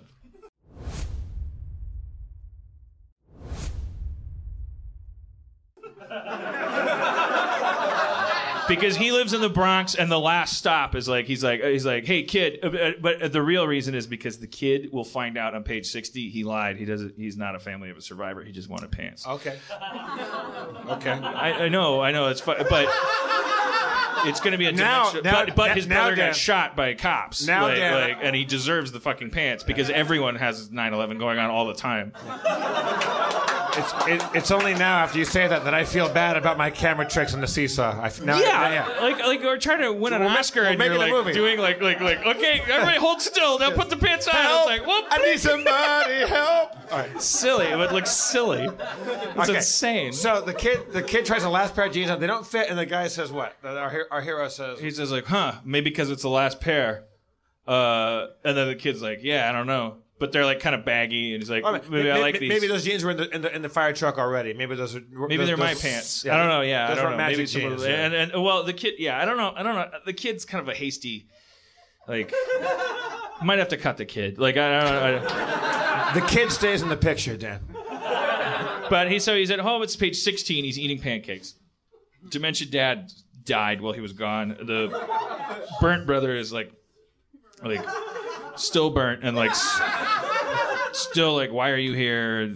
How did you survive 9/11? It's so fucked up. And then I'm just going with your. So there's a knock on the door. It's an old Chinese man. Says like, those pants were under 9/11 for a reason. They're cursed. They caused 9/11. This is your idea now. No. Oh, okay. Oh. Well. Okay. Well, they're cursed was your idea, right? I'm saying that there's a reason, like you find out that he puts these pants on people, but that comes at that's just too good to be true. There's a reason why they fit everybody. So now he has to go get them all back. No, I think all those people, he's created an army of people with magic jeans on. That they're worse than 9/11. So what happened? You're the writer. I wrote a whole movie about the guy, and you were like, "Yeah." I thought your momentum would carry you through this. Oh man, no. They become zombies. Yeah, that's what I was thinking. But it just seems like it's just like random. This is like mumblecore. Is that what they call it? Mumblecore? Yeah. It's like one of those Duplass brothers. Disappointed, Dan. I thought you would have been able to finish this off. What? The guy said, he comes and says, those are pants. Okay. Like, we're crossing the first threshold. Those pants are cursed. So then he goes like, okay, I should go get them back. And the Chinese guy goes, no, you can't, because that would be back and forthy. So, so now all those people are they're gonna start fires? Are they gonna be Al Qaeda? Let's say, how about this? Let's say, okay, forget the curse thing. Let's say that's is hitting people's houses. What weddings start hitting people's houses? Yeah. What does? Well, planes start. Yeah. Well, what if the gene-wearing people they're driven now to return to the concourse, and if they all do, something horrible happens?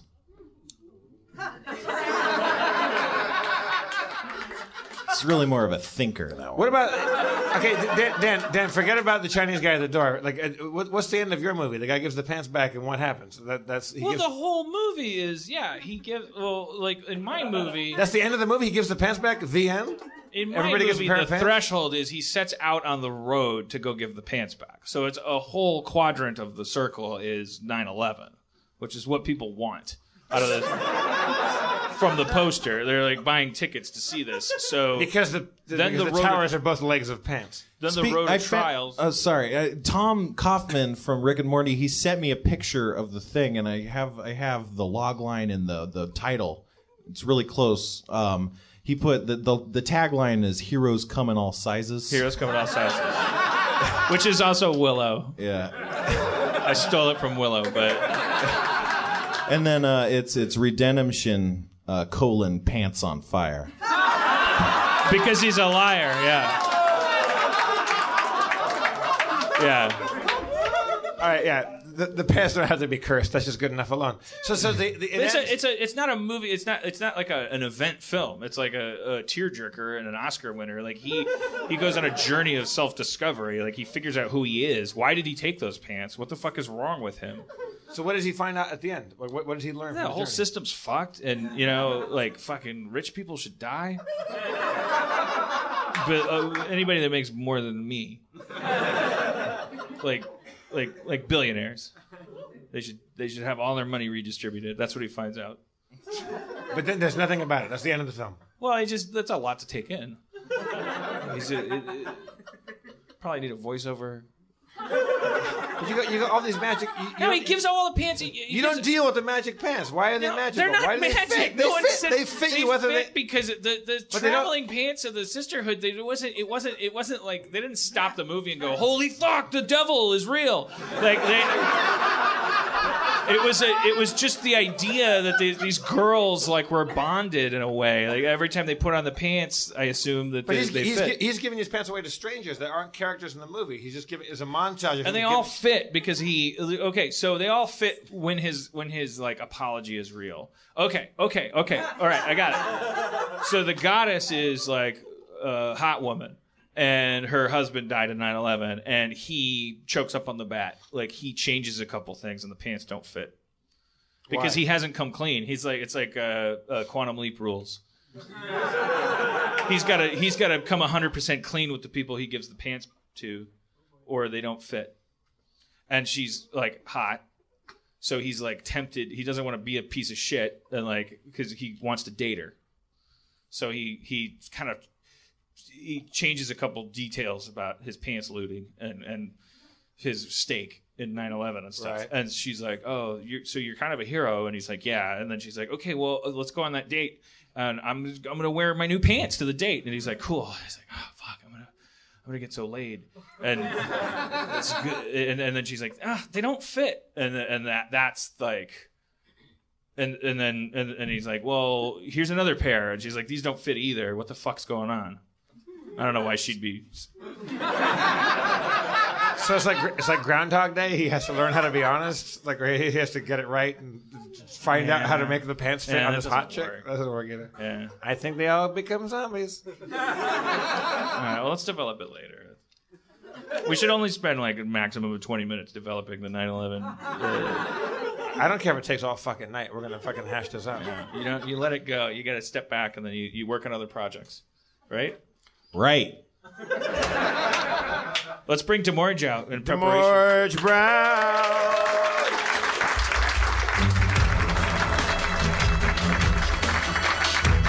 Yo, yeah. Demorge! Yo! Demorge! Put this hat back, take it back, take it back, quick, clap, take a walk, the Demorge! I am the brown, I am the evil and the beast. And I am here. Hey, I heard Car Jumper got canceled at Channel 101. That was a thing that happened, yes. I was at my rap party for Community. Was that the longest running show of all time? It is, absolutely. How many episodes? 20 what? 25. 25. 25. Is that 25? How many were you in, Demorge? 0. 0? Yeah. I thought you were in every Channel 101 show. Oh, come on, man. Aren't you in every show? No. Only a portion, a small portion. You're like the Steve Buscemi. It's power by impact, man. Deliver when you hit. That's it. Only a few. What's that mean? Powered by impact. Hit everyone that you do, but you know you can't do everything. These are all just Honda slogans. Yes. He gets $7,000 a month to sneak these phrases. I'm a Honda machine. dream to the end. Power by choice. I feel like because this show, accelerate. This show's theme so far has been kind of a contemplative, kind of like introspective kind of show. I feel like we should commit to some Shadowrun in a way like we really get down to like getting some shit done. Yeah. You guys down for that? All right. Dan, would you pass out the character sheet folders? Pass those down the line. But we need a mercy, right? Or are you saying even like? No, I think we should. Yeah. Right. What do you think? Well, yeah. I mean, we should. Yeah. I think we need our face man for sure. Yeah. Do we have somebody out there who feels especially capable of being Mercy O'Donnell? Who said woo? There's a woo there. Do you want to come up? You wooed. Get up here, woo girl. Hello. You can take the mic from. Oh, She's gonna make it on her own. She has no beret to throw into the air at that last. All right, woo girl. What's your name? I'm Julia. Hi. Julia. I'm here by myself. Folder. That's why 0 people clapped when I went woo. You don't have to. I just realized that was really awkward. I'm like, hi. I don't think when in a show when people applaud for someone, your first thought is, the fix is in. They must have brought 50 people. Julia, was it? Yes. Julia, where are you from? Originally Northeast Ohio. Northeast, so that would be Toledo? Youngstown. Cleveland-ish. Cleveland-ish. I grew up with Amish, so like Cleveland and more east. There's a reason why I moved. Did you say you grew up with Amish? Yeah. They have those in Ohio? I thought that was a Pennsylvania thing. And a lot in Ohio. Oh, yeah. How did they get there? They walked, I guess. They, yeah, sorry. You don't have to answer. It was a dumb question. I apologize, and sorry to my mom if she ever does see this, but I'm a little high right now. Is your mom too. Amish? You're a little high? I might be. You might be a little high. I might be. Marijuana? All right, well, that endears you to them. They're like, okay, good. I'm almost regretting even saying woo and going, why didn't somebody else go woo, please? Aaron, why aren't you here now? Because the dog's pooping hairs. Do you want to switch places with Erin right now? She's yanking okay, maybe not. dog string out of a dog anus. Almost forgot.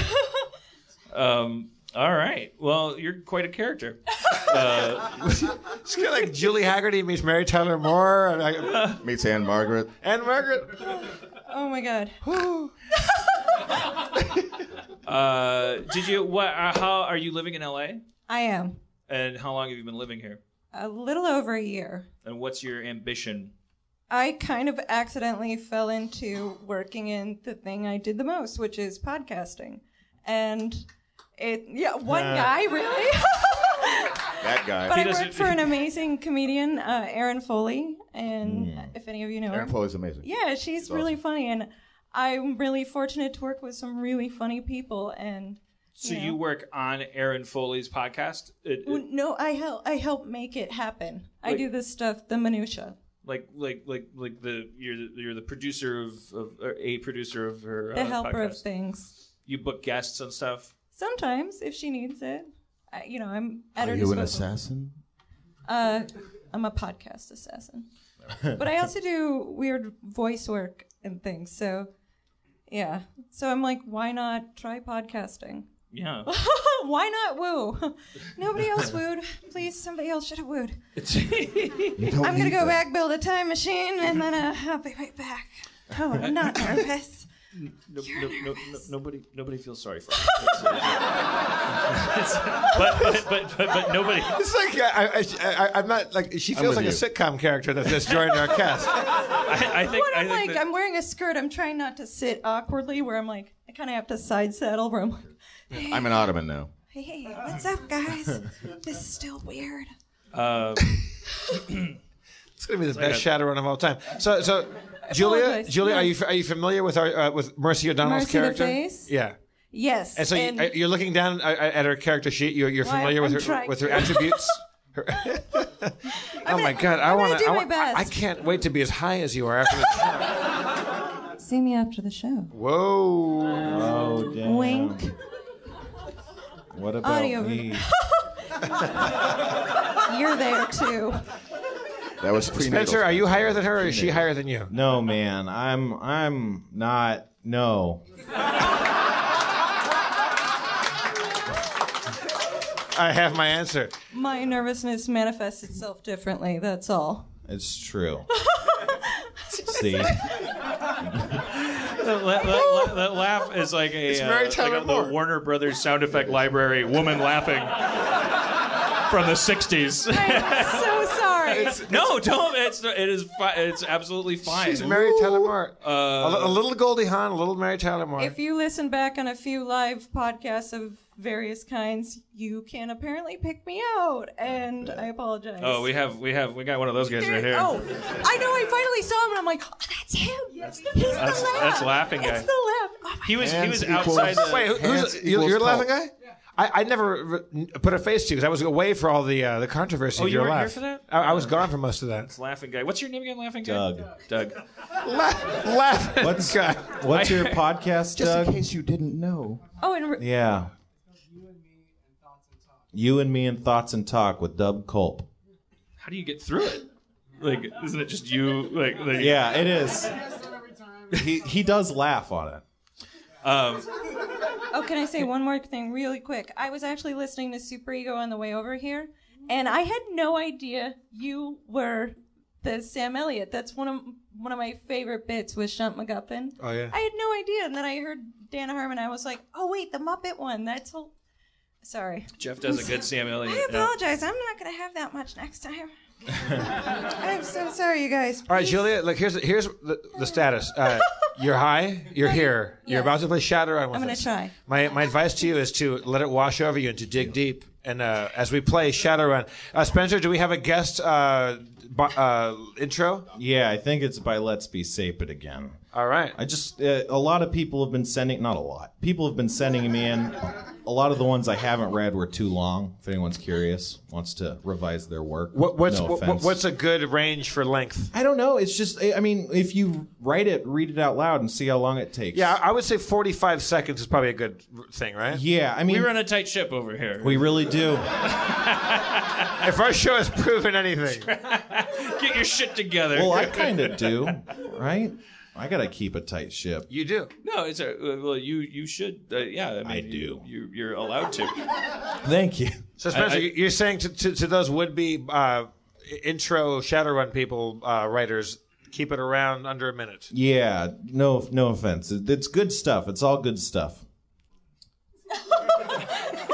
That's to our video listeners. All right, Spencer, take it away.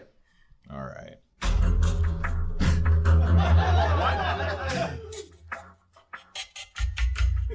Last time on Harmontown Shadowtown. After completing their first mission, the gang kicked back for some much-needed R&R. Lounging around the pool table at their usual watering hole, Hank's last stand, they indulged in their favorite vices. Their moment of peace was shattered when an old, extremely Italian man named Ryan Dervish barged in screaming, jittery, and jumping. After calming down, he explained that the notorious Spaguli crime family has kidnapped his son, Jelly. Won over by his offer of 2,000 new yen apiece and a pair of fancy Italian shoes, our heroes accepted the mission to retrieve Jelly Dervish. The old man intimated that Arturo Spaguli, a big stupid dick, might know something about the kidnapping. The gang resolved to confront Arturo at his favorite eatery, the Burger Tyrant. But will they find stupid Arturo, the big dick? Will they use their well-honed skills and famous teamwork to extract information? Will they retrieve Jelly Dervish with their usual discretion and grace? Find out on Harmontown Shadow Time. Thank you.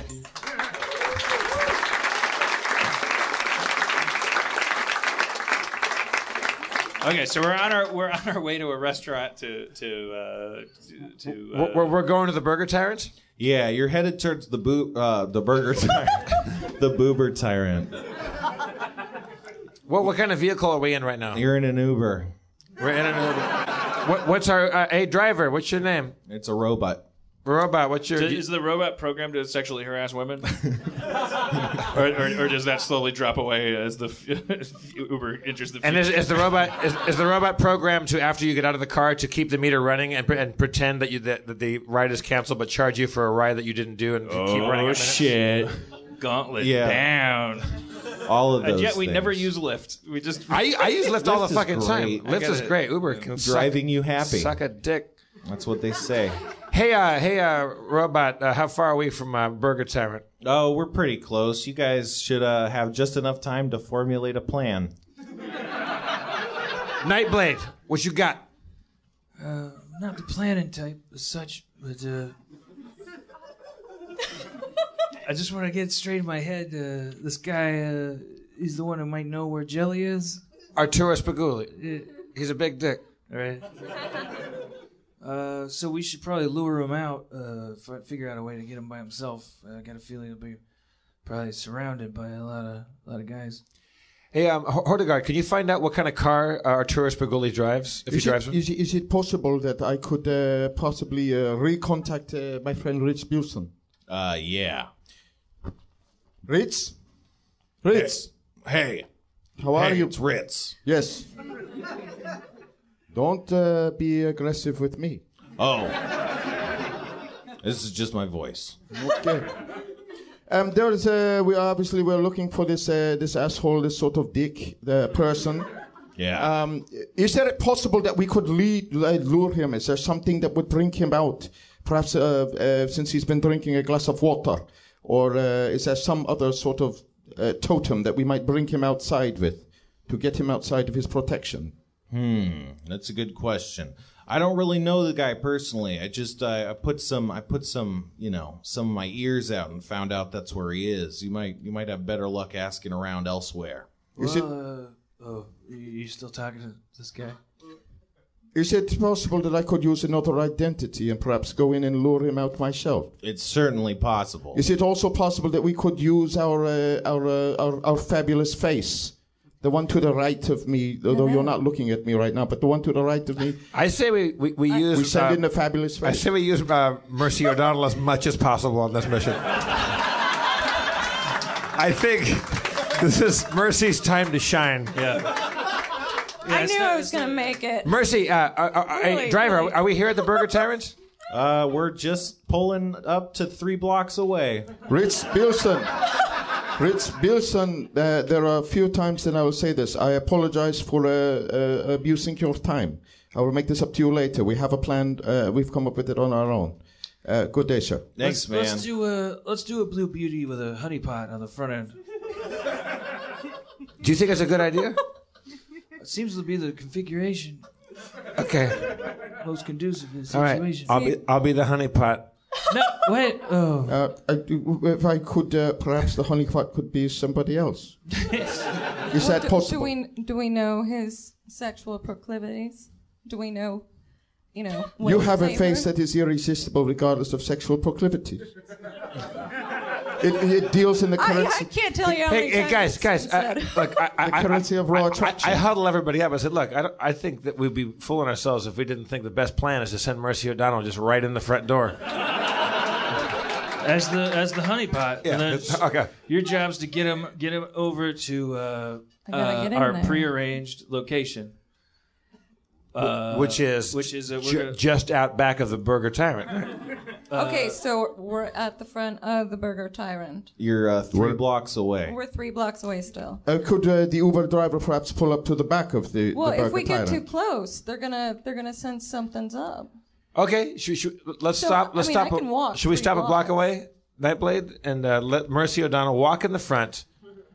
Kind of get my Beyonce stride on. I think you go in. We do one of these. You go in, and then we stage a. She has a falling out with her boy, and then wait. I'm trying to figure out how to Why don't you be the boy? She'll and then she's gonna get him out to the car. The simple version is she just gets him out to the car, and then we're all in the car. The more complex version is to get him even further away. Why can't I just try and convince him to come with me into the car? I think we just let her do her thing. Okay, all right. Perhaps we let this happen. Yeah. And let her get him outside of the building, and then we work from there. Well, we're all listed. We'll all be in the car. You just get him out into the car. Yeah. All right. Yeah. Theoretically speaking, Nightblade is on focus at this time, so. Yeah. Another hour of unfocused. All right. So are we a block away yet, Spencer? Yep. All right. Mercy, Yes. I trust you implicitly. You really should. I got this. Go knock him dead. I have exceptional charisma and negotiation top notch. Is it possible I could be both a physical and emotional spotter? Please. I think maybe Not something- hovering in the background, but perhaps just staying close by in case partner. things go awry. Yeah. It could go off the rails. It may very Easily. well. So what's the move, gentleman and lady? It's Mercy time. The move, it's Mercy time. It's fucking Okay. Mercy time. All right. Mercy, go in there and work your charms. Okay, so what go, else is... So go we're- meet Arturo Spaguli Walk Okay. into and the try to room. find out and get him out to the car with us. Okay, so right now it's just me and... Walking in When a all problem comes alone. along, you must whip it. Okay, so I get to the Burger Tyrant, walk in. What's the surrounding? All right. So the Burger Tyrant is classic garbage food of the sixth world. 3D printers squirting out grease and krill protein into recognizable shapes, injected with flavor simulates and microwaved for perfection. To perfection. Burger Tyrant is the pinnacle of the technology serving millions a day. This location looks pretty new, so it must have been rebuilt to the Tyrant's new security/hygiene specifications. Standing tall in front of the front door is a hologram icon of the Burger Tyrant himself. His arms are open wide and he proclaims, "All are welcome. Get your burgers done right, but please, oh please, don't go and fight. Leave your weapons at home. Leave your weapons at home. Leave your weapons at home." This guy's a real Burger Tyrant. He's really into that. All right. I like it. Just to be safe, I astrally project alongside Mercy, to go alongside her into the Burger Tyrant. Okay. You're a ghost. Could be dangerous. You go first. Try not to ghost block.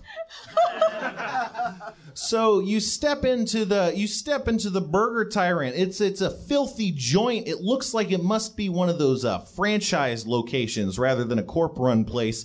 Specifically because the security detail is woefully substandard. There's usually about 5 armed guards on duty at your average Burger Tyrant. Here you only see one. He's wearing a bulletproof vest and he's picking his nose. The second you walk into the door, however, you hear a piercing, shrill alarm shriek. Lights start flashing and going off right as you enter the door. And 3 fry cooks and the security guard all pull guns and level pistols right at you. They say, "No weapons. Get out of here or we're shooting you to death." Hey, calm down. No weapons. Hold on. It's law. Hold on, just a second there. Let's just step it back a bit. No weapons. Hold on. Can I coat check these? Is there some way I can just drop these off, pick them up on my way out? Yeah, go outside, do that, then come back, and we'll give you burgers. Hey, that sounds amazing. Thank you for complying. Hey, no worries, not a problem. I'll be right back. I am just outside the door and ready to collect such weapons. Excellent. I've taken them all. So I have so I have 0 weapons. Okay. I feel like Mercy right now, just very scared. But I'm gonna power through. So I'm going back in there. All right, you do that. You see the fry cooks, they're not pointing guns at you anymore.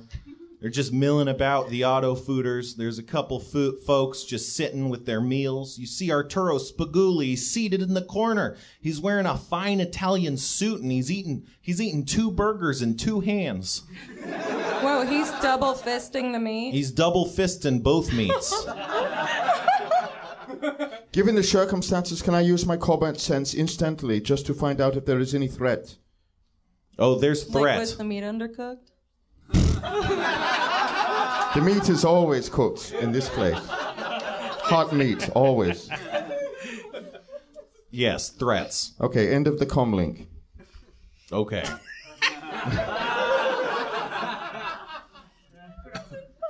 He does that a lot. It's like, how many of these people are my friends? It's like, well, no, they're trying to kill you.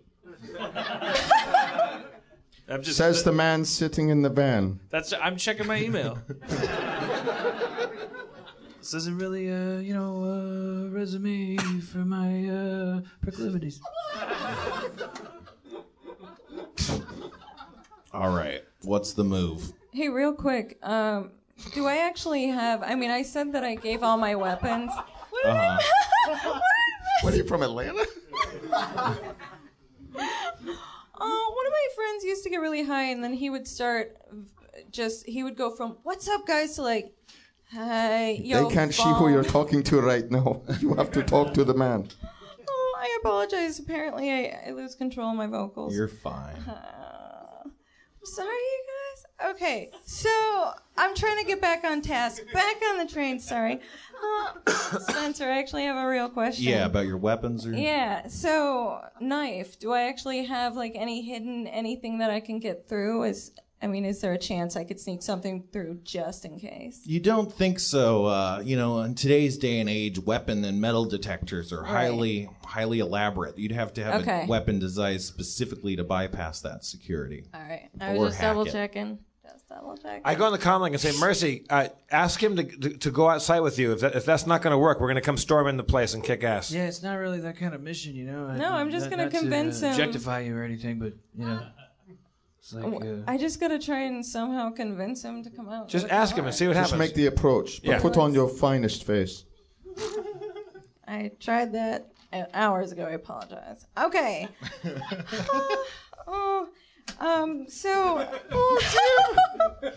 Jim. Sorry, Demore. Oh my God. Okay, so I'm going in there, and who's with me again? No one. Well, just me. You're all alone. You're on there's a ghost. Mercy, I'm on the comlink. I'm talking to you. This is Eve Libertine talking. You're a ghost right now. I'm talking to you. Can I talk to her on comlink in my astral form? No, you could talk to her as a ghost. So he Ghost talking. I'm in the room with you. I'm actually in the room with you. I got you. If you want me to manifest and kick ass, I can. Walk up to him and tell him what you want. Just try to get him outside alone.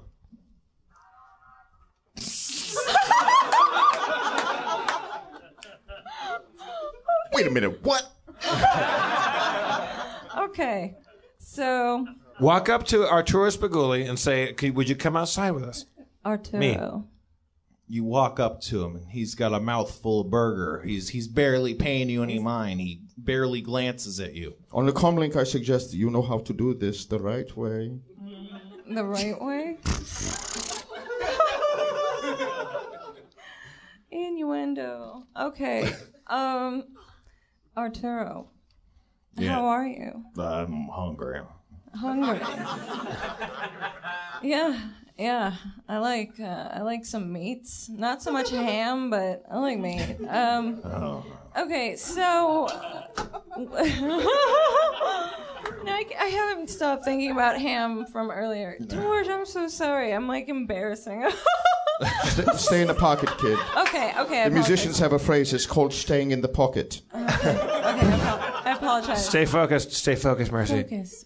Get him outside, Mercy. All right, so I know get you're him outside, hungry, Mercy. but you know what? I did something I didn't want to tell you. I didn't want to tell you, but we have an amazing buffet and this whole party that we planned for you. I just didn't think that maybe... Talk about what we'll do with the meats. Hordegard, you're not helping. Wait, you want me to expound on... Get him outside, Mercy. We planned a giant surprise party for you, basically, for this award we heard you were getting. And so, I mean... I can't think of anything else. More of that.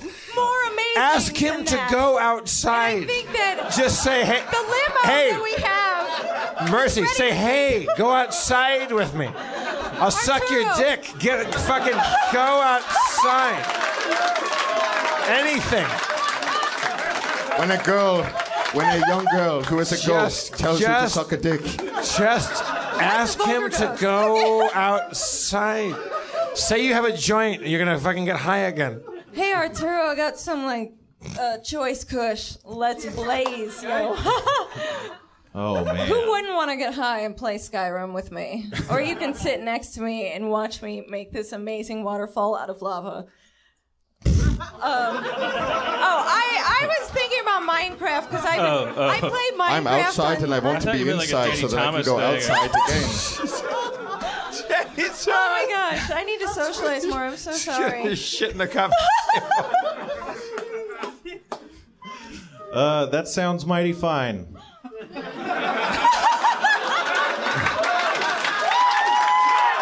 Cliffhanger! Oh. Results. That's a cliffhanger. All right. Let's thank Julie, everybody, shall we? Good Julia. job, Holy shit. Julia, if I can make one request, you come back next week and be twice as high. And reprise your role as Mercy O'Donnell. Aaron won't be here. I don't know that, but either way, you're on stage and you're high. DeMorge Brown, everybody. Spencer Crittenden. I'm Jeff Davis. Let's thank also Annie for coming up earlier on. Annie. Ginny also, thank you very much. Your mayor, Mr. Dan Harmon, everybody. Nothing got done. We walked into a burger place and nothing really happened. We got into an Uber and then somebody went into the burger place. They went into the burger place. Holy shit.